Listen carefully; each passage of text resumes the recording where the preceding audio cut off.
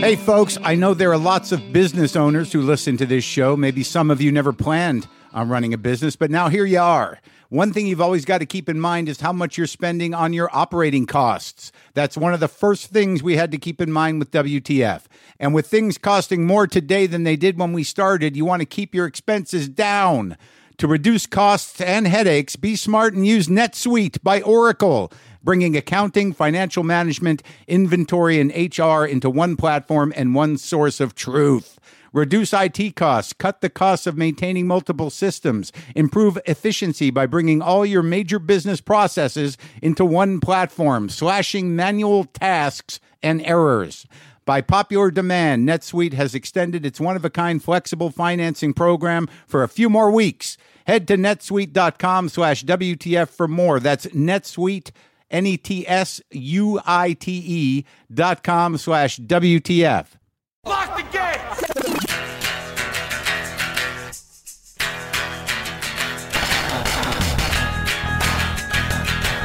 All right, let's do this. How are you, what the fuckers, what the fuck buddies, what the fucksters?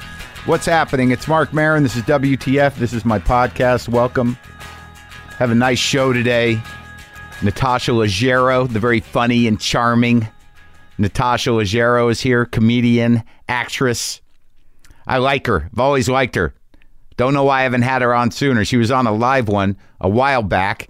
Sometimes it's not intentional. You know, sometimes you forget or goes to the back burner and sits there, you know, as things do. A lot of shit coming in all the time. I can't even keep up with my texts.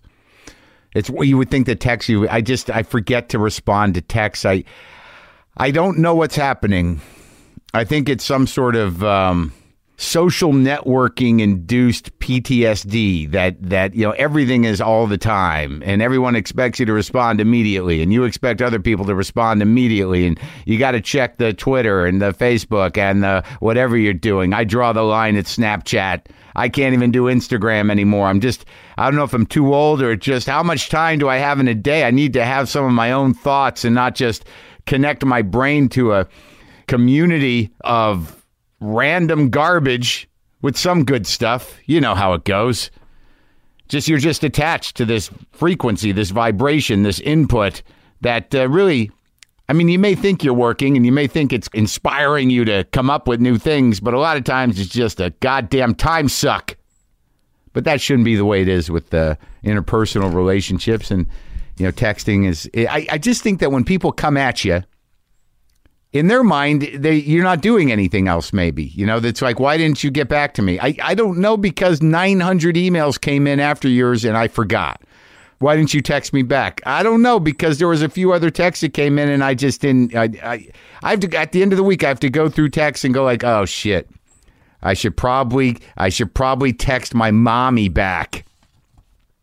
Anyways, I'm a little fragmented. I lost a difficult friend a couple of days ago. And it's weird because I had talked about this. Those of you who listen to this part of the show, I had this situation with this blood on the porch, and there was a puddle of blood here and there and drops of blood, and I thought it was this cat, or one of the cats that I feed, one of the ferals. I've only got a few now outside. But this cat, Scaredy Cat, who's been coming around for about a decade, I thought he got injured. But then I saw him after that, and he was fine. And I thought he was done, you know, and I felt this before about him. I've seen him, you know, on and off for really about 10 years. Sometimes he'd disappear for months, weeks. One time, you know, he showed up here bloodied and beat up, and there was nothing I could do about it because he was wild. Then he disappeared, and I grieved his loss, and I've grieved the loss of this cat many times. That's a relationship you have with feral cats, is that you know the situation. You understand the relationship. You're out there in the world, in the wild, dealing with wild world shit, and I'm in here wondering if you're going to come back.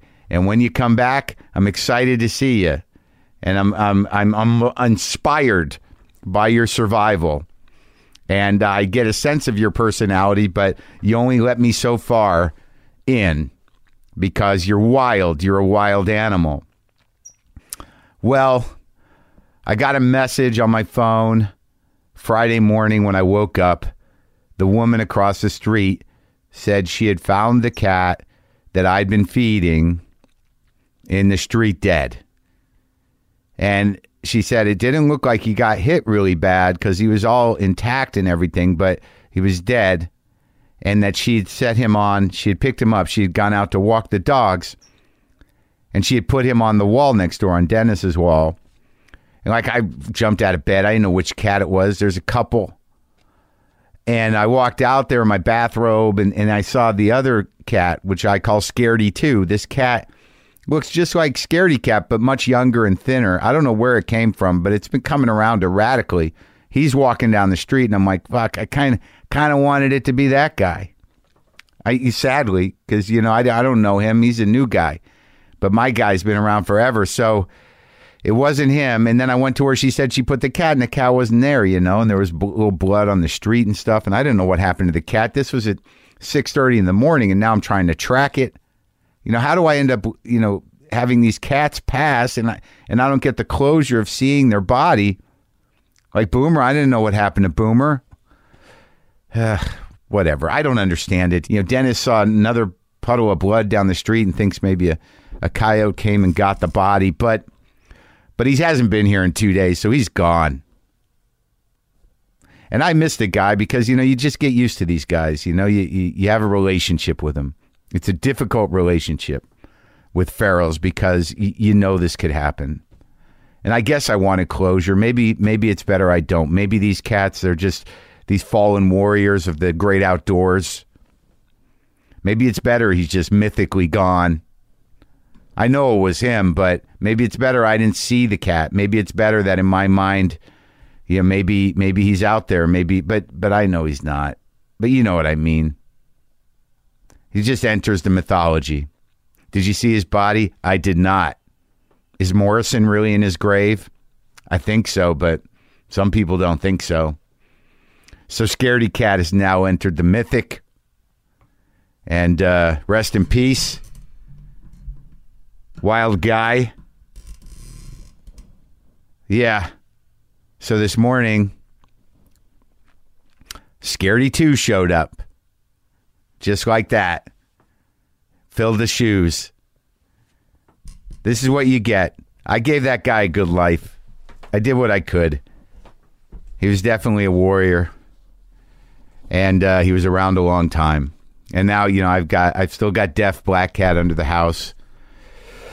And I've seen a lot of wild cats come and go. And now I got a new one. Scaredy the Second. I don't know if he's going to be able to live up to Scaredy 1. But I was happy to see him this morning. Thank you, everybody, for coming out to the Steve Allen. Did I already thank you? I guess I did. What day is today? Yeah, I thanked you on Thursday. The next performance, I guess we're skipping a week for some reason. But I will be there May 24th. May 31st, June 7th, June 14th, June 21st, June 28th. Then July 7th, I'm at the Spokane Comedy Club. All right, and that's July 7th and 8th. And then I'll be, and 9th too. 7th, 8th, and 9th at Spokane Comedy Club. I'll be at Wise Guys in Utah, July 14th. That's in Salt Lake City, and 15th. Where else? The Comedy Club, Rochester, New York, September 9th, 10th. And that's it. All right? You can go to WTFpod.com/tour for that information. So I'm trying to get into jazz. That's my new... I've done this many points in time in my life where you're like, I like jazz, but I don't understand it. I'd like to understand more. So I got, I'm reading a book. I'm reading Ben Ratliff's book about John Coltrane while I'm listening to John Coltrane. I just got this amazing, the complete prestige 10-inch LP collection of Miles Davis. These are all these prestige records before he became Miles Davis. It's beautiful. It's a beautiful fucking box. There's 11 records.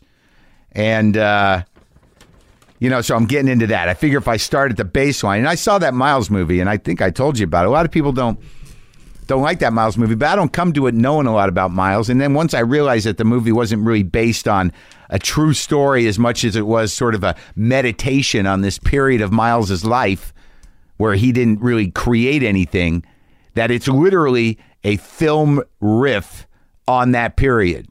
And it's funny. Like, Don Cheadle does an amazing job making Miles a real character, but he is the later Miles, the Miles that's mostly in that movie, not young Miles in that movie in the flashbacks, but the Miles that is being depicted in the fictional jazz riff of a film about this period in his life is somewhat of a comic character and done, beautifully. I know a lot of people don't like the movie, but I don't know what the hell they expected out of it. It's a great performance and a pretty amazing movie. But this is my relationship with jazz. I can listen to it, but I think that I would get so much more out of it if I understood it more. Like the bars, what rules are being broken, what makes the chord progression work the way it is, what are the foundations of it. But what this requires of me is some research and some homework. Like I'm reading Ratliff's book, and I know he's got other books about it, and there's other books to read about jazz, but sometimes I just glaze over when it comes to, numbers and structures and things like that. I mean, I can appreciate the music, but I think my appreciation would be so much deeper if I just understood it more. But then I might go down the jazz rabbit hole, and there's a never-ending bunch of records and people. I know the classics, but I don't know them deep enough. I need to get deep. I need to get deep with it. So I'm into that. That's what I'm doing. I'm doing a little of that. I'll let you know how that goes. It's also helping me with my grief. The jazz is. The lack of closure. Even though death is closure, I don't know, it lives on in your fucking heart. So let's talk to Natasha Leggero. All right. She's very funny. She's married to Moshe Kasher. She's on tour with him, with Moshe, starting next week and going through June. It's called the Honeymoon Tour. You can go to NatashaLeggero.com to see the tour dates and get tickets. Also, her Comedy Central show, Another Period, returns for its second season next month. Yeah, I also wanted to tell you to go out and get the new comedy album by our friend Jeff Tate. It's called Jeff Tate Again, and you can get it on iTunes or wherever you get music. Jeff will be on WTF in a few weeks, but go listen to his album before he's on. He's a funny guy. But me and Natasha, she talks a lot, not a lot, but there's a story about Ari, and I sometimes there's a familiarity between me and my guests that doesn't translate to you because you don't know who the fuck we're talking about. But in this shitty story, it's Ari Shaffir. So that's not surprising that Ari Shaffir's involved in a shitty story, and I think he'd be the first to tell you that. So when we start talking about Ari, that's the Ari. All right, this is me and Natasha Leggero. Sometimes I wish I paid more attention in school, or in some cases, any attention at all. There are probably a lot of things I could have gotten more out of, like literature, and now it's probably not in the cards to go back to school and study the classics. But luckily for us, there's a new podcast called The Foxed Page that dives deep into the best books of all time. This is basically like the best possible college English class, but more relaxed and fun. No pressure of grades or needing to prepare something to say in class. It's only the books you want to read and know about, presented by best-selling author Kimberly Ford. Everything from Cormac McCarthy to Madame Bovary, from classics like Frankenstein to modern hits like Lessons in Chemistry. I love Ireland, but I missed the boat on James Joyce. The Foxed Page has a 3-part series on Dubliners, and that's a pretty great starting point. Want to get the most out of what you read? The Foxed Page is for you. Get it now wherever you get your podcasts. Jero.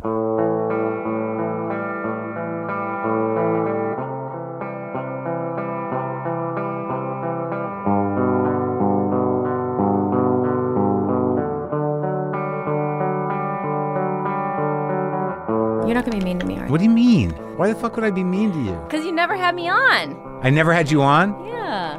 Well, didn't we do a live one? Weren't you on a live WTF at some point? Oh, that was WTF?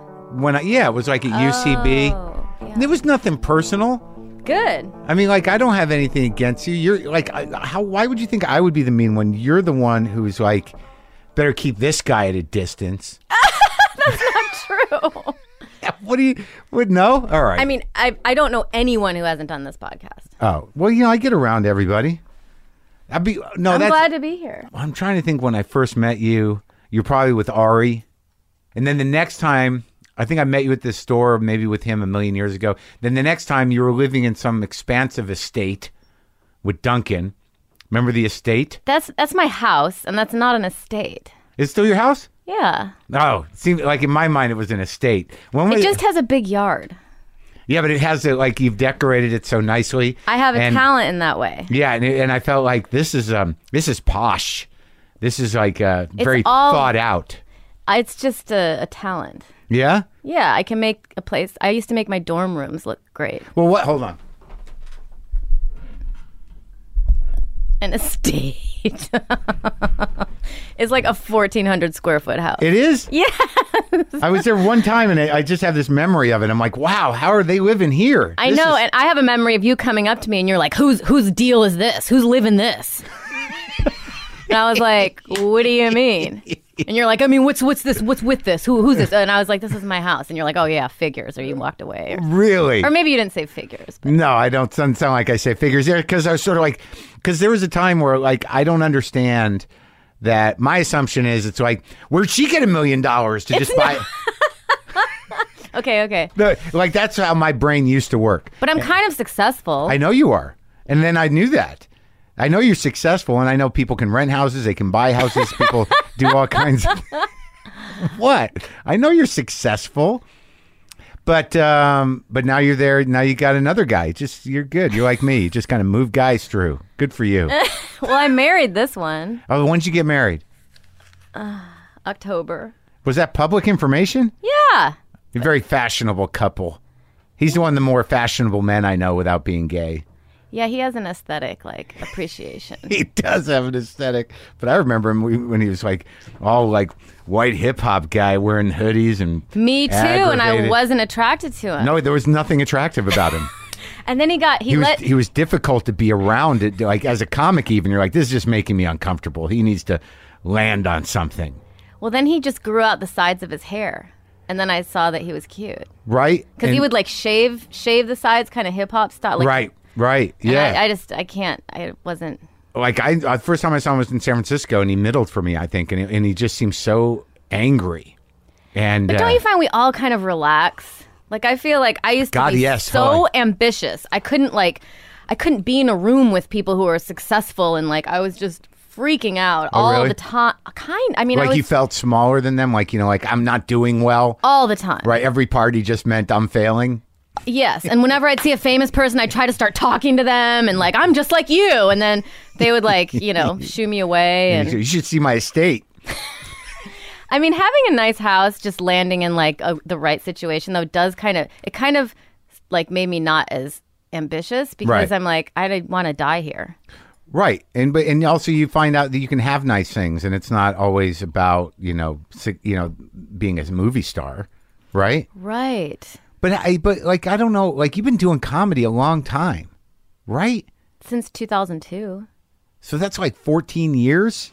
Yeah, I remember I would come see you. You were inspiring to me when I started. Uh-huh. You had like a show at the Knitting Factory. You were doing like a one-person show. Oh, did I? When they had that Knitting Factory? Because I was... Mishna and I kind of started together. Right, exactly. So we would do an open mic every Monday. Right, that's where I met you with her. And everyone's like, that's Marc Maron's wife. That's Marc Maron's wife. Oh, yeah. She's not too happy about that now. That's her biggest nightmare. Doesn't she have a baby, though? I think she has 2. Wow. I don't know. That's right. I think I met you, like, there used to be that open mic in the Valley at the B something, like a little coffee shop. I don't know how I did open mics, like, all the time. Well, you're, like, you wanted it. You're a real comic person. And it's sort of interesting what happened to you was, like, at some point, like, and I don't always see this. People get funny, from when they start. Like some people are like, that's not quite funny yet. That person's, getting there. But like you were one of those people that all of a sudden just had a whole thing. You know what I mean? Like you were just a comic doing your jokes and looking cute. And then all of a sudden it's like, she's got a whole point of view and she dresses a certain way. And there's like you're production. You're like a whole... But that was always instinctual. Like I just started like that. I know. Right. And I think it's great when all that shit comes together. Like I just needed a stage to stand on to like do my thing. Figure out how it all comes together. Right. Like I remember my instinct when I did my first open mic was to wear like a dress and gloves, and I was like, what if I bomb? Right. I can't like bomb in like a hat. And like Did you though? Well, no, I waited You like waited to 2 put the hat years to ease into it. So you had almost like you knew you wanted to be a certain place, but you wanted to make sure it wouldn't make you look too stupid. Yeah, well, because I had just started, but I wanted to, because I had this way of being just from like living in New York and then moving to LA and being like, what, are people this stupid? Like I just had like a reaction to LA. Because I had come from acting school. Well, let's go through that. So where'd you grow up? Rockford, Illinois. How close is that to Chicago? An hour and a half. Oh, so it's far. It's not a suburb. No. It's like Cheap Tricks from there. Oh, that puts it on the map. Well, now we know. But they're good. They're I mean, great. that's like the. Took me a long time to get that to like them. I was listening to them last night. They're You were? awesome. No, they are. They're so good. They are. I mean, not like the Flame years, but Right. like Like what? 75 to Sure. like 80. I Yeah, no, it's great power pop. I just didn't like power pop as a young man. Oh, interesting. I was more of a real rock guy. Right. Don't throw that fourth chord in, man. Let's just keep it steady. Okay. Yeah, but so Cheap Tricks from Rockford. Yeah, is like there a it's- statue? No, but, there's but not. everyone knew that. They're the ones that got out. Right. Yeah. But is it rural? I don't know where Rockford. I don't get. It's like the second biggest city in Illinois. Oh, really? Yeah. So it's And- like 200,000 people. But now there's like 10 shootings a week. Oh, so it's arrived. Yeah, it's not good. horrible. I don't even go home. You don't? And I've made fun of Rockford a lot on TV, like on the Tonight Show. I made Yeah. fun of it, and then it got in the paper. And Natasha Leggero is so ungrateful, and They like to come after you. yeah, they are very mean to me. Pretty now. funny girls. They don't got it easy. I mean, they also don't have it hard. But like for some reason, the sort of reaction, the like kind of predatory press reaction, and all those dumb dudes on comment boards, I've seen it. They like to really fucking be hard on women. Yeah, I guess So wait, so how big was your family? two boys and me. Really? I was the oldest. You're the oldest sister. Mm-hmm. You're like the old sister. Yeah, like I would take care of them. Really? Mm-hmm. Well, how much younger? Like 2 years and 5 years younger. 5 years younger. That's a lot. And my mom was single, so I would like Oh, really? take care of the children. She was single with all three? So she had Yeah. 3 and then broke up and then shit went bad? Yeah, it was bad. And then my mom had like one of my brothers was like really bad. What do you mean? Like shaved his head, would start barking like a dog. Like he was Yeah. just like he came out of the womb like he was in a bar fight. Like Oh, he was really? always bad. Really? Like would make her just drive her crazy. He got kicked out of every school. What happened to the dad? I mean, Is he around? not anymore. No, I mean he's alive. Oh, he's alive. Okay. I mean, I remember being like 4 and my dad with his cleaning being like, "See you, kid." Oh, really? That dad? And I Good was luck with like, everything. Yeah, and I was like, "Bye." That wasn't the day he left, though. Yeah, that was when that was like when That he was left. it? Yeah. Oh, my God. But I mean, don't you think most comics have that kind of love from only one parent, or they're missing that love? Or they're missing. Well, yeah. I found that.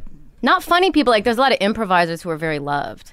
Yeah, that's a good point. So you've done you're a thinky person. Yeah, no, that's true. That the improvisers learn how to work with other people and they seem well adjusted. They say yes, and comics say no. Right. Yeah, but also they like to hang around with everybody. Oh, they love it. We're all on stage together. Let's play. It was so fun playing with you. They're doing like energy circles before the show, and then you get comics, and we're all just Right. like, What the fuck don't is that?" talk to me. Yeah. Can you? Can we just clear the stage? There's still some props left out there. But that's But true. I love that. I mean, that's why comics are so fun to. I feel so lucky I've got to hang out with them for. Yeah, the past decade. But that's so true about those people. They do seem better adjusted than us. The sketch people. They are. Yeah, they go to pretty good schools usually, and they know what they want early on, and they do go through all these different hurdles. Like I didn't fucking know how to do. They get married. They're have like, families. They have children that they can deal with. yeah. I don't know what it is, but I do think that absent fathers or emotionally absent parents does seem to be a theme. Not with everybody. So you never had a relationship with your dad? That was it? I mean, he came. Oh, yeah. Talk. Yeah. Yeah. He's cool. Okay. What? He's cool. And look, I'm not trying to, dig into... This is a popular podcast, so Yeah, I understand. You're being diplomatic. No, he's my mom didn't like him. Yeah. Right. So my mom was like, right. So she raised us. Right. So yeah. When he would come pick us up, I would hide under the bed. Right. You're team mom. I get it. There's nothing wrong with that. It's reasonable. But okay. So, what'd your brothers end up doing? My brother Louis, he lives in a van that he put an address on in Rockford. This is the one that came out fighting? Yeah. Is he all right though? I mean, no. Okay. Well, he's like a talented builder. Yeah. But like I tried to bring him to Thanksgiving last year and out here. Yeah. Mm-hmm. And so to meet Moshe's parents, and like Moshe's stepfather is like, a classically trained pianist, and my brother comes in at 12 noon, drunk. He's playing the piano. Moshe's daddy moves him over, tries to start teaching him Bad to the Bone, and like he doesn't know it, and just he's got to drink a case of Old Milwaukee every day. Like he can't drink like Trader Joe's beer or anything that's like because it hurts his esophagus. Like he's figured out a way to like function drinking a case of beer a day. Sure. Yeah. There's a name for that. But I feel like he needed to be in programs and on medication his whole life, and he never was. So it is what it is. Yeah. And what about the other one? And by the way, he lives in this van, this trailer, and he's got like one TV here that has the internet, and then one TV on the other side that has a TV. Right. And he was telling me the story of how he was making ramen because it's in Illinois, so it's freezing. He has no heat. So he'll take like a thing of water that's frozen and just be banging it, trying to like thaw out enough to like, it's just like the way he's living is... It's a little crazy. Insanity. And does he not want to live another way? Is this I guess not. I don't know. That's as close to I've been to like an addict. So I don't really talk to him much. Right. But now you're in, like you go out with a guy who's a sober person. So that's true. You're compelled. You've been, but it's different when someone's active. It's a little hard. Yeah, active. How's the other one? He's a rapper. Really? Mm-hmm. And he lives in LA.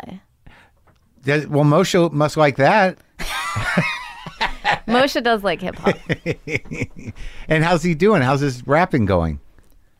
He writes music for Another Period, the show I'm doing, so that's good. You brought him in? I brought him in. Because he's really great at making beats. So he figured out how to do these classical beats or classical music and then make them. And what show's this? It's my TV show called Another Period that have you ever heard of it? Don't make it awkward. I've seen you on a lot of things. Okay, so it's called Another Period. It's on Comedy Central. Yeah.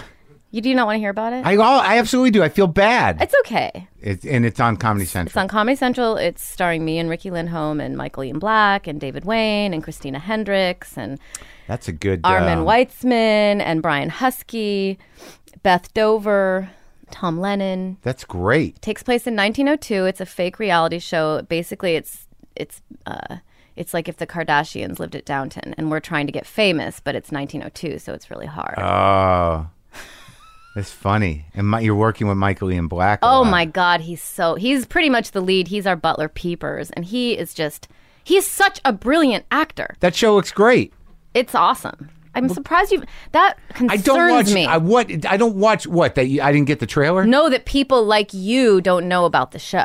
I don't know anything. Don't judge by me. I live in this weird vacuum that very few things kind of like what pushes through. I have very little time to do anything. And I end up I watch Better Call Saul.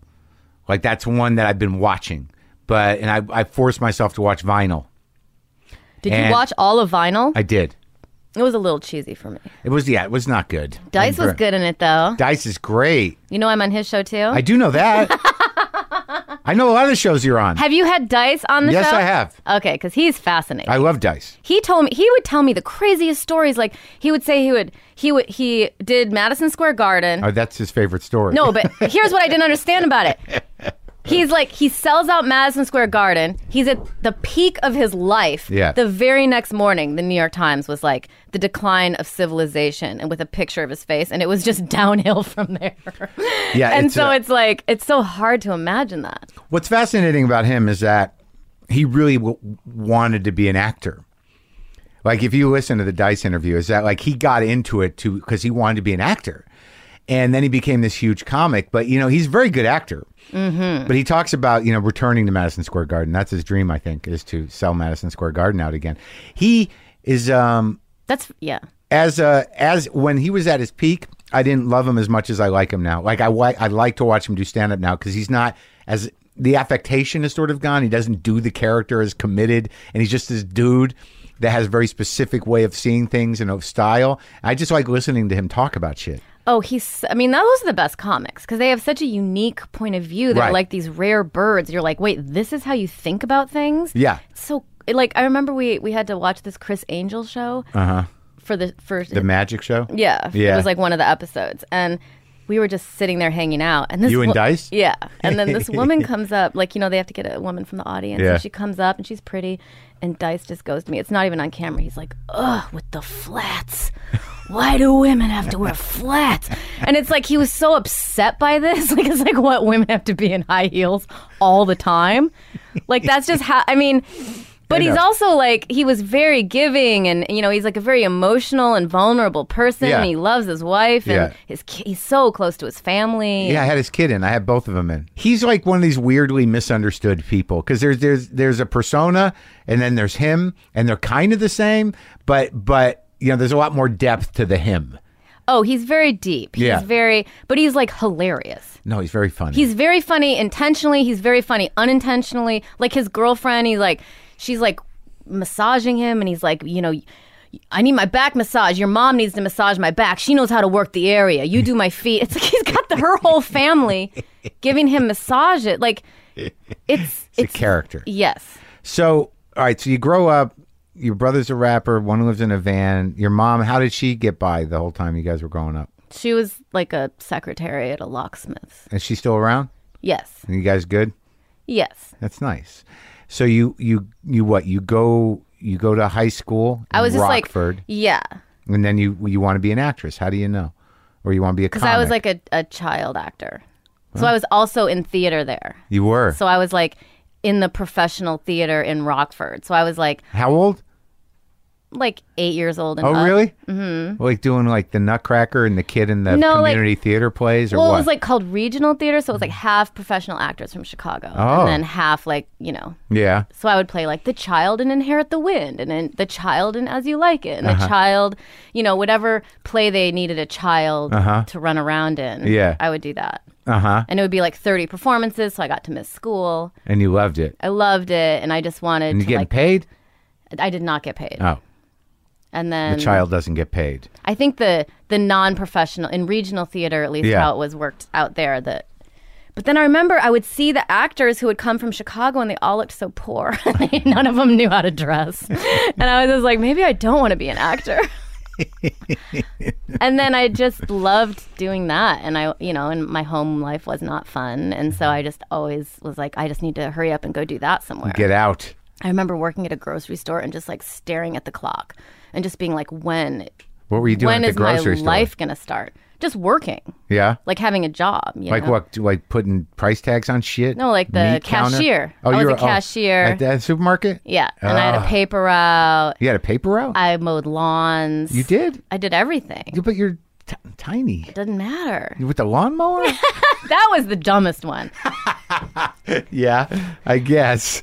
Whose lawnmower did you use? I think I had one. The family lawnmower? Or maybe I would use the one at the person's house. Oh, that's My mother was very into me working. So to teach you something, or you needed money? Probably both. Yeah. Well, that's good to have a good work ethic. Yeah. No, actually, I think it helped. Absolutely. Like, what do rich people do now with their kids? Like, I don't know. It's not easy. I mean, I listen to Judd Apatow talk about it on stage. I think that like the tricky thing with that is rich people, they want their kids to have everything, but they also want them to be responsible people. It's a hard thing to do, to spoil a kid and also instill something that isn't just blatant entitlement. Right. And then how do you make your kid get a paper route when you're like a multimillionaire? It's so, Yeah, it must be strange. Well, Judd does this joke about how I want my kids to learn things, but I'm not going to sacrifice my comfort to like I'm not going to fly coach so they have values. Right. God, I had to pay for my own college. It took me 9 years to graduate from college because I had to pay for it. So I was living in New York eventually. So wait, you go to high school in Rockford? So I went to high school in Rockford. And you acted and stuff in and then plays? I thought I'd get into Juilliard. You did? So I thought if I sent him my picture and my resume. Were you acting in high school? Yeah. Like I And- kept doing this theater thing. No comedy, though.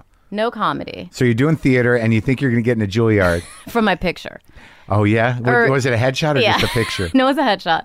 And like taken by a local Rockford photographer. Sure. And I just did had- that with Yale after college. I wanted to go to Yale graduate school, and I thought I'd be cocky and make an impression. And I sent a strip from a photo booth.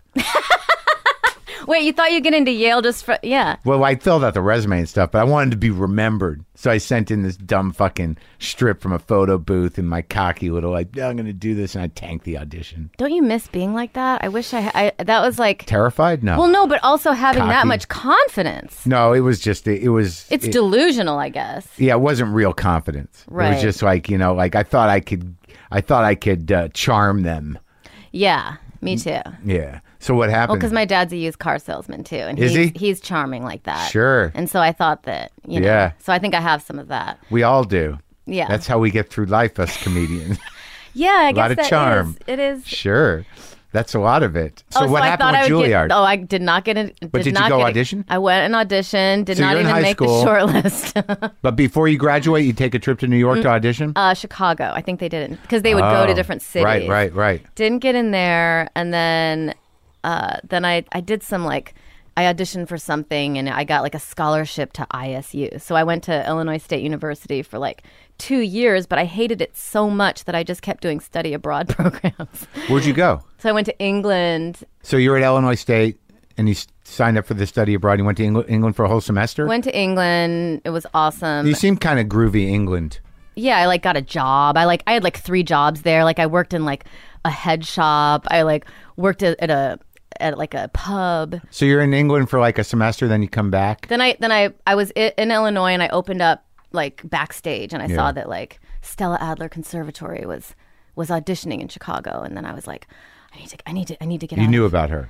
Yeah. And so Yeah. I auditioned and I got in, and then I moved to New York, and my mother was like, don't go to New York. It's going to be terrible. Something bad's going to happen. And I almost didn't go. And then I went. And then after that, I was like, oh, like you shouldn't ever listen to anybody. Like you should just do your own thing. Well, they're worried about themselves.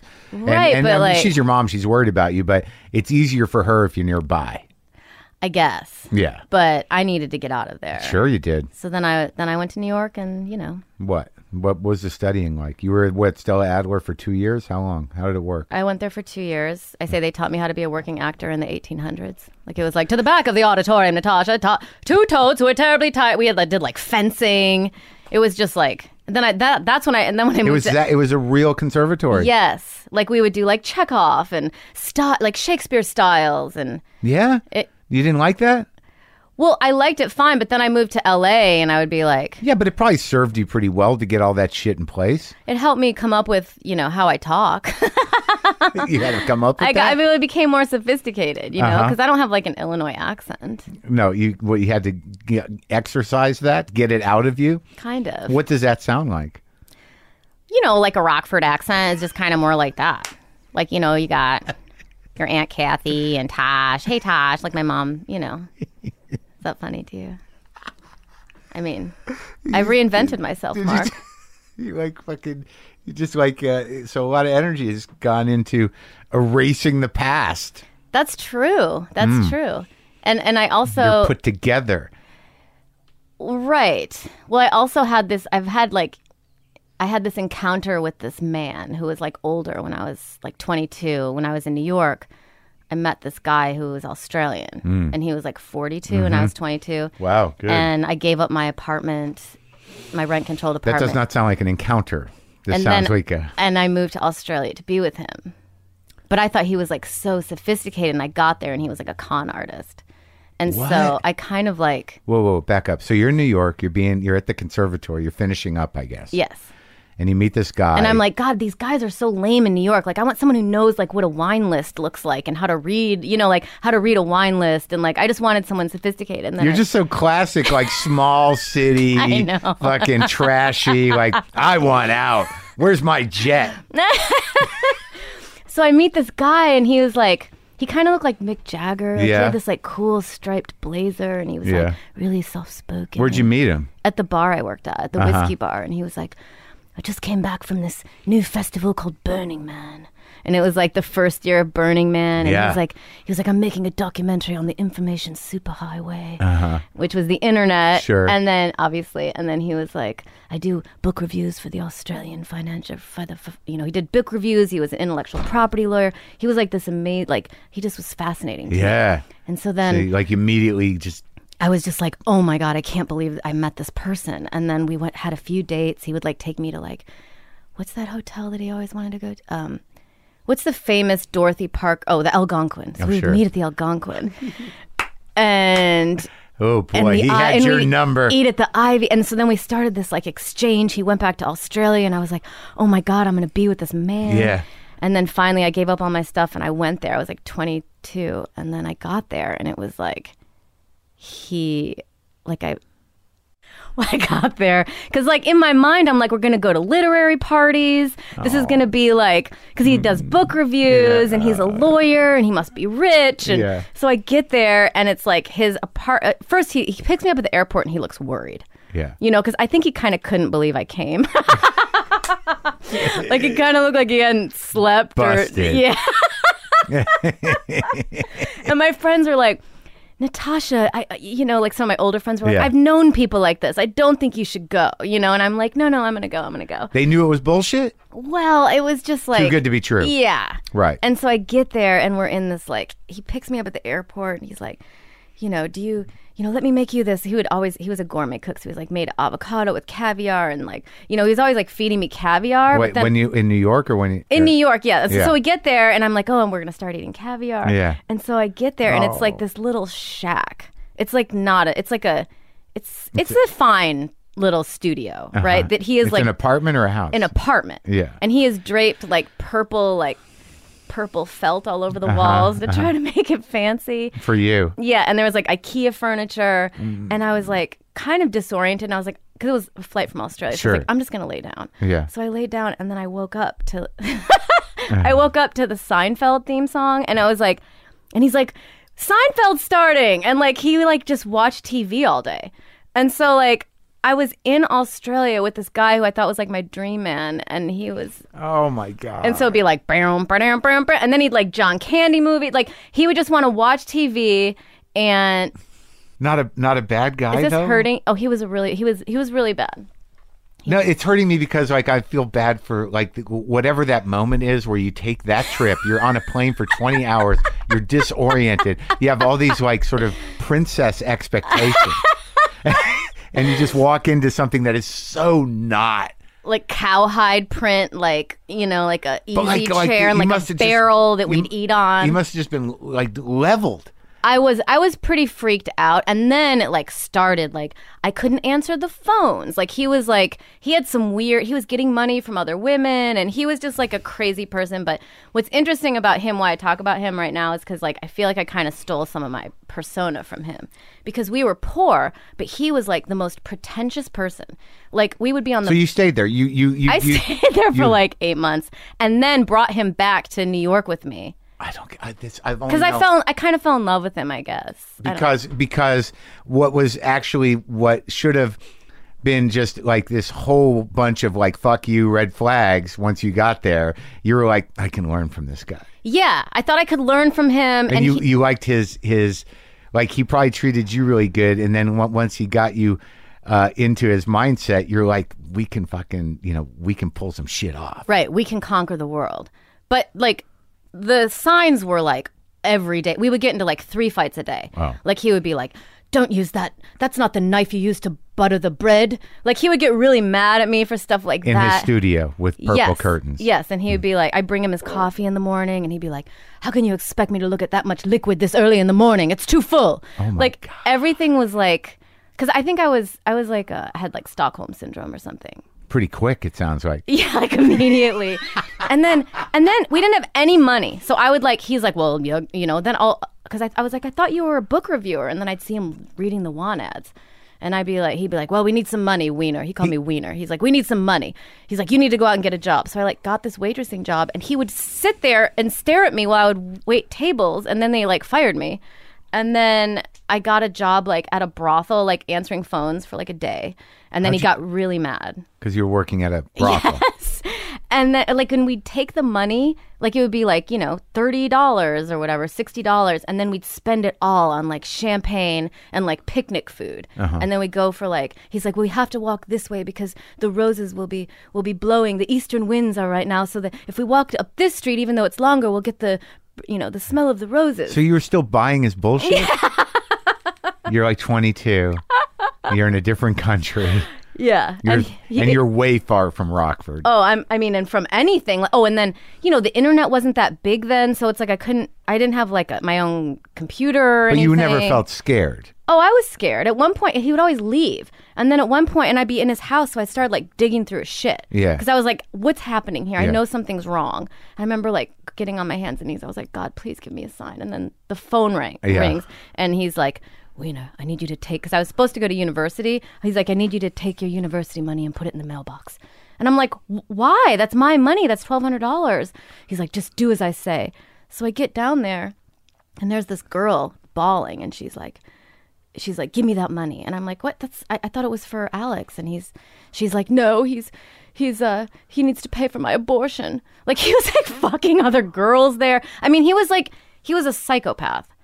He's sociopath at least. Sociopath. I think he had like, some kind of, he was like antisocial personality disorder, maybe. It's so hard for me to hear this story because, like, you know, I've heard one or two stories like it where, you know, for some reason you're paralyzed to take care of yourself, to get out, even though like there's no way that this can end well or it's good and you're being treated badly. But what were you thinking? Why do you stay, and what finally happened to get you out of there? Well, I don't think I was fully formed yet. Right, 22. Right. Young. So I was like, I mean, he used to work with the Aboriginals, and so he would like... He really did? He said he did. So he was like, I used to cut their hair. So, you know, he'd give me haircuts, and I would change my hair color. Like, I just didn't know. And I remember the reason why I came... Before when we were in New York, he would, you know, he was really good at this. This is how they lie. Because I remember. Who's they? Sociopaths? Yeah. Con men? Like we were on a date at someone's house and they were playing Neil Young. And I was like, oh, I love Neil Young. And I was like, my favorite Neil Young album is Hawks and Doves. And he's like, oh, you know Hawks and Doves? Uh-huh. And I was like, yeah. And I was then, you know, in my head in New York, I was like, I have to move there. This man knows my favorite album. And then I remember once when I got back and when I was in Australia, I was looking through his music and I was like, what about, you have Hawks and Doves? I feel like reading that. He's like, or listening to that. He's like, what's that? And I'm like, you know that out. And so it's like, he would lie in the moment and like now you wouldn't fall for it. But like there was just trying to con you right there. Right. So there's like a million things. He's doing everything he can to make you feel like you know him. Yeah.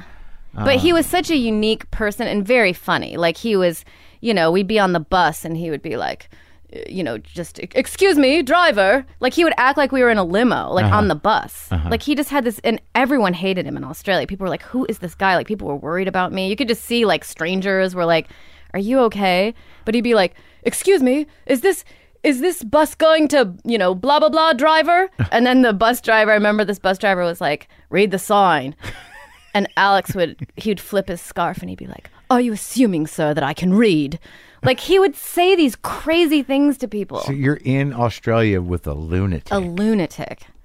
And we would go on picnics all the time. But how abusive did it get? It wasn't physically abusive. He just yelled and he was just, but you must have loved him somehow. Yeah, because then I asked my mom, I told my mom I needed $2,000 for a plane ticket back. And then it was only like $800, and then I paid for him to go back with me. And then we moved back to New York. Did you ever address this like insane codependent behavior in any way? Like, did you ever, like, how do you frame... Is that codependent? What, giving a guy his crying girlfriend when you're living with them? Oh, you're right. You know, he talked me, but getting it $1,200 more dollars. Oh, that's what he would say. He would do this technique where he would be like, I'd be like, not that it was the wrong thing to help the girl out, but it was not your responsibility to give her my university money. It's crazy. I know, and I would say, did you have sex with her? And he would just say, I was with no one.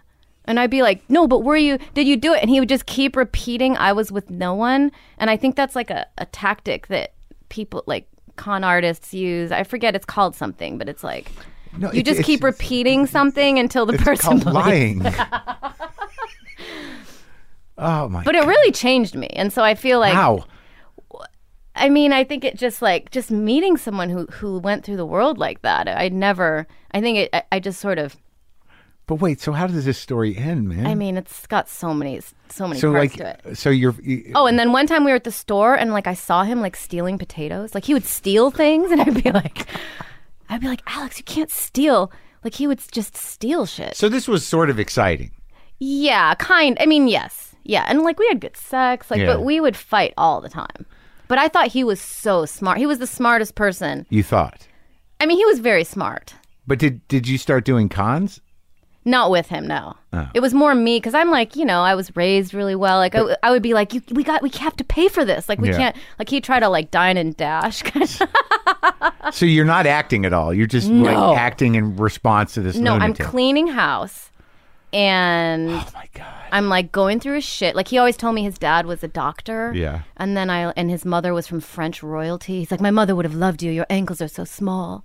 That's a sign of breeding. Like he was always telling me all these things. Like, but then when I went through his stuff one day, I saw that like found his birth certificate, and it said his dad was like a electroplater, which is like a very low factory job. Am I making you uncomfortable? Have you done this to women? Never. I mean, I think we all have our bullshit, but this is a full, like, it's fascinating to me that, like I said, I've heard this like a couple of times before, maybe not on this show, but I know another woman who went through something similar, but it is sort of like Stockholm syndrome. It is, but there must have been enough, like. Good, right? Not good, but like, I mean, being emotionally engaged and having good sex and fighting and actually being kind of in awe of somebody, even if they're out of their mind, is something. Hey, it's better than being bored. That's right. But how did it end? You both came back to the States on your mom's dime. Well, not only that, we took like a crazy vacation. He was like, I'm not traveling all the way back to America without going to the Lakes District in England. Or like he was like, we went to Thailand and with my mom's money. I ended up paying her back. We went to, and he had such a feeling that he should have everything, Sure. like, and he was so charming. Like he would just ask to be upgraded to first class and people would upgrade us. I don't know how he did it, but he took my mom's money and we went to Koh Samui. You're impressed with this guy. Well, I've looked him up. I can't find him anymore. Oh, really? Well, now just he's out of probably like curiosity, right? Yeah. You don't even know if it was his real name. Right. But you look at his birth certificate, so you must have been able to confirm that. You couldn't find him anymore, huh? No. His name was Alex. Should I say his name? His name was Alex Priodite, and he would always say Priodite means spoken prayer. Like everything he said was like that. You love this guy. You love this bullshit artist. Well, he was just so funny. I don't know. Like I never heard of someone saying that you had to like, take a certain route so you could smell the roses. No, it's sweet in a way. You were able to forgive all this insanity. I'm glad that he just kind of took you for a ride, like for a little bit of money in retrospect. Not much money. And didn't hurt you too badly. And he always told me he had never been in love. And so anyway. You're such a romantic. You really bought it. Like you knew that he was bullshitting, but what he represented. How could you not? That's what yeah. But he represented, like, you had something in common. You both wanted to be that. Right. It just. I didn't know I wanted to be that until I met him, and I was like, oh, But I mean, you bought, like, his lie was sort of enchanting to you. You're like, this is it. And then even when you got there and you realized it was a lie, but he still sort of committed to behaving like that. Yeah. And you're like, that's pretty good, right? Yeah. But the problem was when you're lying like that at that level every day, you're telling someone lies, you get mad for no reason. Right. You know, like you don't know where you are in a way. Yes. Like I remember I was wearing these shoes once when we were in London on our way back, and he was like, "Why are you wearing those in the daytime?" And he got so mad and like, you know, wouldn't talk to me. And he was just like, he was so crazy. But like we would just, and then for me, I was always like begging him to like not be mad. Oh my God. It was really sad. But anyway, so we get back to New York. It lasted. We had no place to stay, no money. I lost my waitressing job, you know, everything. So then we stayed with this girl, Denisha, this like Dominican girl and her family and her grandmother in Queens. How did that? How? I mean, we would just like spend the night in this. We just lived there. But how did you find them? Oh, because I used to waitress with her before before I left. Yeah. So we were living in like deep Queens. And then he just like left me for this girl in Brooklyn who had an inheritance. And I found out, he said to her he had never been in love, and like that was the love that he found. I mean, because he probably knew he had limited time left with me. Yeah. He shouldn't have had the time he had. I know. I know. Can you imagine? That must have been a pretty long run for that guy. Oh, and like he was dressed so cool the first night I saw him, and then ever since then he would wear like, he dressed terribly. He would wear those like Bill Cosby sweaters and like fanny packs, and I still like was into him. Like you wanted to believe something. Yes, I don't know. But then I think, it took me like 2 or 3 years to recover in New York, and then I just sort of like, he just always kind of was an influence in my head, I think. Still is. You get pretty worked up talking about him. It seemed like a pretty exciting time in some way. Well, I haven't thought about it in a while, and then I was thinking about it the other day, and I kind of forgot a lot of it. Well, it feels like somehow or another, like not in a, like I like that you don't perceive yourself as a victim necessarily, and you still find all the good things and the humor in the whole thing. Oh, yeah. I'm so glad it happened to me. Because what if it happened to me at 35? Like, then your life's over. Well, right. But, right. Like, just to get that out of your system, to, like, move to another continent for love. Yeah. You might as well do that when you're 20. And to have such an extreme experience with such a lunatic. And not have it get so abusive or destructive that you don't really recover from it, because it sounds like you maintained some sort of romantic idea through all of it. And what like was the recovery, when you say it took you 2 or 3 years to recover, was that because you felt like you'd been fucked over or just brokenhearted? Were you sitting there going like, what was I doing? Or were you like, I'm sad that he went with somebody else? I think both. Yeah. I think I somehow was in love with him. Yeah. I don't know what fantasy he fulfilled. I mean, well, like you said, lunatics are exciting. Alcoholics are exciting. Drug addicts are exciting. I mean, I don't know what outside of what you grew up with, but like people, like my dad's a bit of a nut. Like if you grow up with that sort of chaos in your life, it's very engaging. I've heard you talk about your dad like it's like a roller coaster. Like and it's engaging in a way that you don't have to deal with your own shit. Like when you're with somebody that's high maintenance and entertaining, you don't ever have to think about yourself almost at all. Yeah, I think I'm very attracted to that. And I'm lucky that I'm not like that. That's not who you want to settle with, though. No, but also somehow or another, you have enough fortitude, because you're a very defined character and you have a personality. You don't like, I look at you and I'm not sitting here going like, who is this poor girl? But like, you obviously were like, my mother's a little like that, where it's almost easier for you to maintain your integrity when you just have to fucking manage a lunatic. Right. You know what I mean? Because all you have to do with them is go, stop. Okay. Can we not do this right now? Oh, here we go. And there's no conversation about you. So you actually are protected in some fucked up way. But when you're dealing with it, you're telling that you're not blindsided by it. Right. It's just, it becomes easy because they're so selfish. Right. They're so selfish. Right. That's what it is, I guess. Yeah. It's like you don't really, you're just some sort of thing they work through. They use you. It's a using. But if it's not horrendously abusive, it can be easier, than dealing with your own shit, I guess. But you're also very young. Do I really seem like I'm excited by it? I was just getting worked up thinking about it, I guess. I'm definitely not like no. I didn't reminiscing. No, you were definitely reminiscing. Well, I guess. I mean, it's just so. It seems it's a great story. It doesn't seem like my life. But you survived it, and it's an amazing experience, and you probably learned a lot. And I think that like it seems to me that just in sort of defining who you were and certainly the character that you've become on stage and, you know, what interests you, this kind of like Class. Yes. Like he would never say we were out of money. He'd say we need to raise money. It's a real piece of work, this guy. We need to raise money. And so and raising money would be selling the furniture. So we had to like raise money to pay for like eating. I think it's really charming because I think this guy might have been like really one of the biggest influences in your life. And my mom, and see, he even met my mom, and he kind of hoodwinked my mother too. He just had. Some people just have something. Sure, it sounds like you guys are like the real charmers. I guess, yeah. So when do you start, you know, working on your shit? Oh, so then I moved. So I stayed in New York. Great story, and I'm glad it didn't end horribly, other than just sort of sadly. Yeah. But you just tried to find him, huh?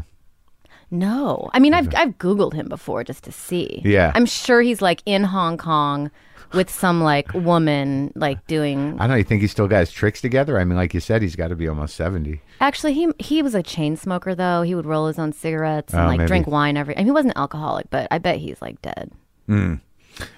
So, well, you'll probably find out. Although one time this guy called me for this interview, Yeah. and I talked to him for like 40 minutes, and I was like, I think this is him. Really? Because he sounded just like him, and then he started veering off, asking me really weird questions, but I don't know. Anyway, so then I lived in New York for a couple more years, and then I think 9/11 happened, and I was like living in Harlem in like a windowless apartment. And you weren't doing comedy? No, I was like trying to get a commercial agent. I was like 5 years into trying to get a commercial agent. Just working? Just waitressing and like no clue how anything works. That's why when I look at people who have careers by the time they're 30, I'm like, they must have, a lot of people like, I think just had more information. I had no information. Well, I think like a lot of us, like comedians for whatever reason, and maybe it's a bad generalization, maybe I should just say me, it's like you enter the world with this idea of what you want to do, but you have no practical experience of how to live life. Yeah. Like, you know, like for a long time, I just had no idea. It's like, you know, I'd rent an apartment and, you know, get a futon. And they have boxes. You know, I just assumed something would eventually, like somebody would tell me what to do. Like you'd be in a city where things were happening. Yeah, but I didn't know. And I just sort of like, you know, when I started doing comedy, I'm like, that's what I do. Those guys, I can hang out with these people. And just in that, I wanted to do comedy. Once I figured out that was my goal, which I always wanted to do, that's all I thought about. But I didn't live a normal life. I never lived a normal life. Yeah. And there is no... People who have planned careers, I find disconcerting. It annoys me, but it makes sense. Most people are like that. They have sort of a plan and goals. Like most 20-year-olds, I know many 20-year-olds who want to be a showrunner. I'm like, how do you even know what that is? I don't. I just learned what that was a couple years ago. Like it's just a different... but yeah, I had no idea how You want to be worked. a movie star. Yeah, but I also was like, I'll be on a soap opera. I just wanted to be an actress. So I remember this woman from a soap opera came into the whiskey bar and I got down on my knees and I was like, can you please get my headshot to your director? Like, I just didn't understand. Like, I was so desperate. Yeah. But then I moved to LA and then I saw this, and I didn't know. You just moved? You just were like, fuck New York? Yeah, because I was living in Harlem in this windowless room, and I was like, I'm going to give it, 6 more months if I can't get an agent. Because I knew it was crazy that I couldn't get an agent. Like, it just felt like I just didn't understand. Like, I knew I was talented. And what were you doing? Just sending pictures out, banging on doors, giving your picture to people? Yeah, it was just sad. And then I was like, I'm going to move to LA. And then when I with no connection here. I think I had $700 left in an overdraft checking account that was $5,000. Like, Chase Manhattan gave me $5,000 credit. Right. So it was like I had negative money. Yeah. And then I moved to LA, and then 9/11 happened. So I had my apartment in New York in Harlem, and I was like, oh, I should just not go back there. Right. So then I just stayed in LA. And then for 2 years I just kind of did nothing. Mm-hmm. Worked in waitress and stuff. And then nothing. I didn't know anything about comedy. I knew no stand-ups. And then I saw this girl I knew from acting conservatory. She's like, oh, I have a show at the Comedy Store. And I always thought she was cool. And I just saw her up on... You knew her from New York? Yeah. Uh-huh. And she just stood up on stage. I went to her show at the Comedy Store. I'd never been there before. In the Belly Room. In the Belly Room, yes, of course. The first place I performed to. Yeah. And she was just talking about her life. I thought stand-up was Jerry Seinfeld with a tie. Like Yeah. I was just always more into music. I was Yeah. never into comedy. Right. And so I was like, oh, I could just stand on stage and talk about, what I like about LA, what I don't like about LA, how I feel, and I just tried it. And You were hooked. I killed. Yeah. Like the first time I did it, I killed I've still never killed that. I mean, I could not believe people were laughing. And like, I remember my hairdresser had given me like a Xanax, like a half a Xanax because I was so nervous.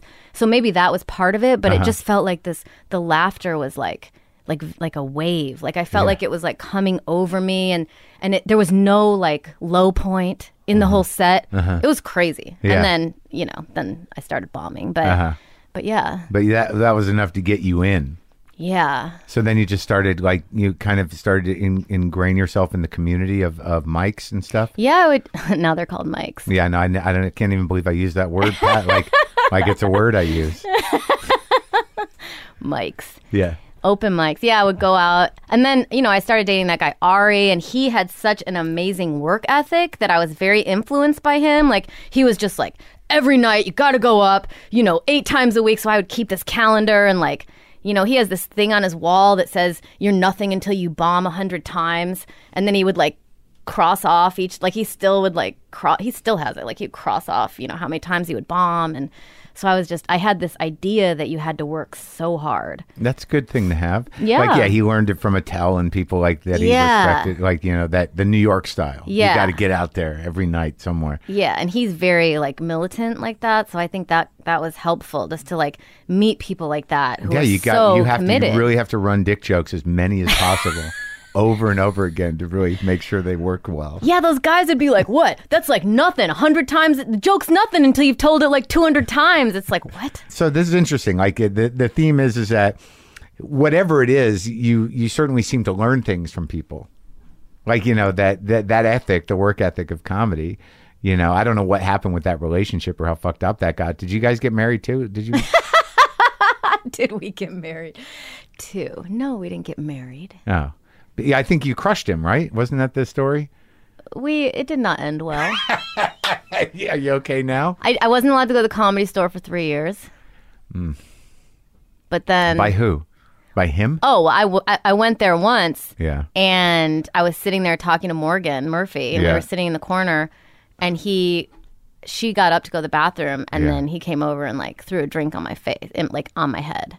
And was like, "Get out of here! This isn't your turf," or whatever he said. I don't know. He's apologized since, and it's a funny thing now. I kind of remember this. This was like, but that was and when... no one helped me either. Like that was annoying. Like it was just the Comedy Store was a little more lawless and right. And they were all part of that system. He was like, he lived there basically, and there was a crew of doormen and up and comers that were using the Comedy Store as Mitzi designed it, as this clusterfuck of a hate palace for aggravated men to be territorial.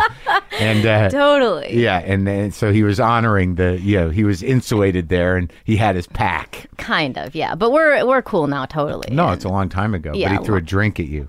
Yeah. What a fucking... That's never happened to me before. And I remember Morgan said that she came out of the bathroom and was like, "Why does Natasha's ponytail have no volume?" Because I was just like drenched. That's pretty abusive and pretty horrible. Right, but it was, I mean, he would have never physically. But then I was like, oh, I don't know. Someone could throw acid in my face. I don't know. Oh. I mean, I was just, but anyway, I stayed away from there. And you just did other open mics? Yeah, there's so much. And I started going on the road and started headlining. But wait, that seems like a big jump. So when did the TV stuff start happening? I mean, when did you, like you were acting? When did you get an agent and stuff? Oh, I mean, it all kind of started just happening. Yeah. It was so cool to experience that after like so much heartache and like, just going nowhere in New York. Like New York is just like, it feels like a scam. Yeah. It was just so hard for like nothing. Like there was no group of people. There was no luck. There was no, like nothing ever really good happened. Right. There was, but you weren't in it. Oh, right. Yeah. For me, like I never kind of got in that. Right. Well, you didn't know what your interests were. You had no idea how there's no acting crew. Right. Exactly. But now I imagine if you go to New York, there's comics around that know you and you can kind of walk in. Oh, like, yeah. What's up, you guys? Totally. Because you're like a comedian. You're a real deal now. Yeah, so it was nice to like have, people taking interest and getting an agent and getting auditions. But it seems like from 2002. Are you looking at my Wikipedia? Yeah, I'm looking at the resume. But like from 2002, when you started doing comedy, shit started happening within a few years. I mean, you did Premium Blend, and then you did a roast. I think I got to like quit I think it took me 4 years before I had to quit waitressing. Right. So I was like waitressing full time, and then 4 years I got to I think I did like the Late Late Show, and then I got to host a reality show, and then I didn't have to work anymore. It was still sort of like mostly acting gigs. Some of it. But in terms of like getting a headliner, like becoming a headliner, actually having the time to do that, you did seem to do that in the appropriate time, like 8 years or so. Yeah, but I or maybe less. Like Yeah. I remember maybe 6 years, because I just started. I was constantly on the road, which that's Middling? middling, and then headlining in certain places. Like I remember, the Denver Comedy Works. Like Sure. it's so fun there. Like that's the great. first place I was so scared, and then I was able to do it there. Yeah. And then I was like, okay, I can do it now. Yeah, yeah. Well, it's a great room. It's a very forgiving room. It's like Oh, my almost, God. it's almost too good. You're I like, what's know. happening? So I'm so glad I got to do that. And Yeah. But you did Last Comic Standing too? I was the host. You hosted No. I was a judge. Oh, you judged. Yeah. Because you're a character. I mean, it was Yeah. me and Andy and Greg Giraldo. Oh, that's... fucking Poor Greg. He Poor was Greggy. so sweet. He was so smart. So smart. I loved him. I only got to know him on that show, but Yeah, it's so sad. were you friends with him? Yeah. Yeah, I knew him a long time. I didn't know he was as bad off as he was. Like I wasn't in New York when it all went downhill, so I had no real sense of. I remember him saying like he was like living in a studio, Yeah. and then like he was on the road like Tuesday through Sunday, and like would get his kids one day a week, and Yeah, no, like just the spiral of drugs. I knew he was trying to clean up, and as it got closer to his tragic demise, I knew he was in real trouble. But comedy's such a dangerous job. Like it's the only job where I'm asked maybe 3 times if I want to drink before I go on stage every time I'm on the road. Yeah. It's like everyone's so, it's you're expected to drink, and people Yeah. bring you drugs, and people bring you pills, and Yeah. I people know that I'm for you, yeah, they don't. But like yeah, they bring me cake, and cat toys. So, oh, that's cute. I get a lot though. of weed. I get a lot of catnip toys. But a you're lot so of weed. successful. It's so good that you're sober. No, it took a long time. But let's not underestimate the power of Chelsea lately. Oh, that was very helpful. I mean, that was really, if I'm like looking at this and doing the math on it. Is my star meter going up at Chelsea lately? No, I'm just saying it's a pivotal thing. It was a tremendous showcase. Have you had her on? Yeah, I went to her house years ago. It was good. She's very funny. She's naturally funny. I know. I think she's great. And very smart. She's constantly reading. Yeah. No, I think she's great. I Yeah. think she did an amazing thing, and she really was loyal to a group of writers and comics. Yeah. And really made a lot of careers for people, and is very good to people. You're right. I was able to start headlining when... Right. Because when you I could started. draw, because of that. It was a very popular show. Yeah. And they knew you. They knew your personality. They knew what to expect. They knew you were that woman who did that thing. Well, also, Chelsea was kind of dark. Like, she would, like, make fun of the celebrities that other people on E! would be like, like Mario Lopez is saying how cool everyone is, and Chelsea's, like, rolling her eyes. Yeah. And so the people who were attracted to that, you could kind of be dark and, like, say mean things, and people wouldn't get offended. So I Right. think Chelsea helped set the tone a little bit for people to not be so PC and so, like, scared of everything. Yeah. And she loved you, right? Yeah, she totally helped me. And I was on the show all the time. The problem, it's like you work so hard to get something real happening. And then when you have it, it's like you have no time for anything. Like, No, I know. I just got done shooting and never stopped. are you in the editing bay the entire time? Well, what I do is usually I look at the passes. I have showrunners that sit with the editors, and I look at the director's pass, and then we just all chip away at it. Like, I'll go into the bay sometimes, but usually I just look at cuts and make notes. For some reason, Ricky and I are in the editing bay. That's good. It's the 40, best thing. 50 hours a week. No, it's good. And then, the You're weekend. the showrunner, though, right? Yeah. So that's, Yeah. And also, when you're trying to find the tone to a show, and also our show's a period piece. Yeah, and it's you like, got to leave the air. That's the biggest thing about doing comedy when there's no audience is that, you got to let things land, and you just have to have an instinct for that. Like, when somebody delivers something, it's like, give it a half second. Because a lot of times editors, it's like, no, Right. just another half second. It goes by too fast. Yeah. You do that? Yeah, I mean, the problem with our show is it's only 21 minutes. So it's like there's You're like always long. 14 I lead know. characters, and I don't really understand how it's. Yeah, I never really thought about that. Like, a television show has to be an exact amount of time. Yeah. It's like, it's not only, it's like 21 minutes and 46 seconds and then like 2 frames. Like, that's how That's long. right. And it's like the editing is, everything comes out long, and then you really have to, kind of start cutting it. And then do you cut the things that you're sick of? Are you cutting the best jokes? Are you cutting, Well, like if there's a story, it usually comes down to making sure you honor the story. right. But then all the funniest stuff sometimes has to I mean, leave. and then you got to be like, well, the story has to make sense, right? But then you got to leave, like, you got to make your choices with funny stuff. Shit has to go sometimes. What are you Yeah. going to do? It's just the nature of the fucking beast, right? So what do people do when they make movies? Is everything gets to stay that they want? Like Judd Apatow, it's like anything. Clearly, with him, anything gets to stay. But it's He'll like go ahead and let a movie be 2.5 hours long. But that it's Could reasonably be an hour and a half, and he knows that. But he's like, "Fuck it, I that like sounds it all." so glamorous. Well, yeah, he's got a certain amount of freedom. That guy, and he's a great guy. He's a rare thing. Yeah, I like him every time I talk to him. Yeah, he's great. Now he's doing stand up, and at first we were all like, "Oh fuck, Apatow's gonna just come back to stand up," but now you're like, "God, he's really working. And he's great. No, writing he's good jokes." funny and- Oh, it's great. It's great. I think it's hilarious that this is what he wanted to do. He's just picking it back up. Right. He just 'cause- went out and did everything else successfully, and now he wants to get back started with the stand up again. And he's earnest about it. I remember Zach Galifianakis saying, or I think it was him, said like the stand-up's the only thing, or once you get successful, you don't have to do it anymore. Yeah, Zach's like, no, I'm not going to do it. A lot of people think that way. Yeah. I think that way in a way. Like, it's certainly, it's going on the road right now is like not fun. I don't know. I just went to Iowa 2 days ago, and it was like 4 flights in I just went to Iowa too. 24 Where'd you hours. play? Iowa City, Yeah, Iowa City. I went to Iowa City. that college. I was there for the festival, and I did. Floodwater Festival. They booked me as a headliner of this festival, and then they called me and they're like, just so you know, we also booked Amy Schumer on the same night. It's the worst. The worst. So they booked Amy at the arena, Right. and then kept me there. But did you do that little theater? I did a little theater. Yeah, I mean, it was a great show, but it wasn't full, Right. Because and they put us at the same price point. But anyway, so that was Iowa. It was the Midwest. It's hard for me to. I just did Iowa City. I did Lincoln. I did Kansas City. It was the first time that I really did a Midwest run. It went pretty good. But you're the kind of comic you can you could probably do like 2 hours, right? Yeah. I'm not like that. I'm bored of myself after that amount of time. I can't. I'm good at like 40, 44, 30. I'm off. Right. I get it. It's enough. I know. It probably is. And when it's going great, I love it. Yeah. But when it's work, it's hard. Drag. Yeah. I think when that you got to get them over and over again.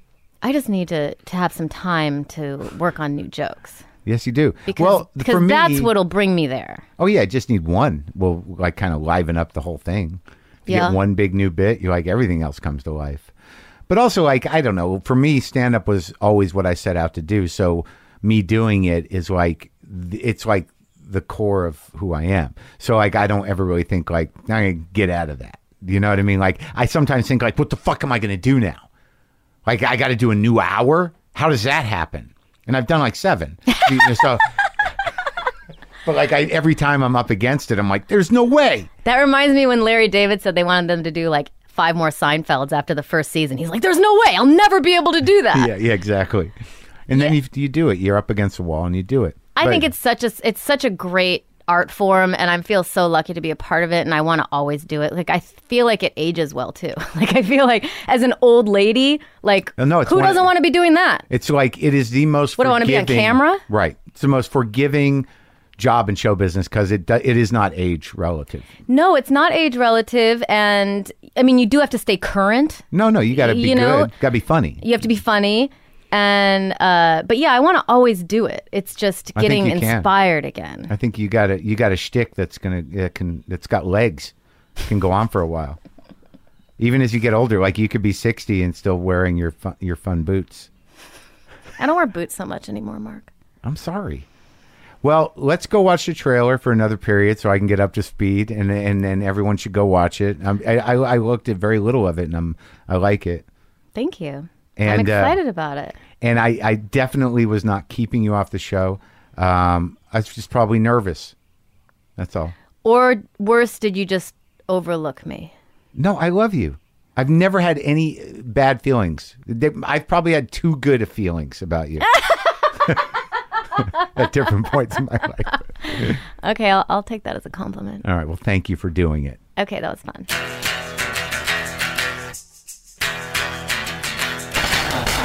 All right, that was me and Natasha Leggero, the lovely Natasha Leggero. I really love talking to her. Go to WTFpod.com for all your WTF pod needs. Check the tour, check the merch, whatever you need. All right? Maybe I'll play a little guitar. I got the dirty old man hooked up, a little 58 Deluxe. Maybe I'll go straight in. I had to move it across the room so I don't fucking hurt my ears. Now I'm wearing earplugs too because I'm getting old and my ears are fucked up from headsets and loud music. So let's see if I can get this going.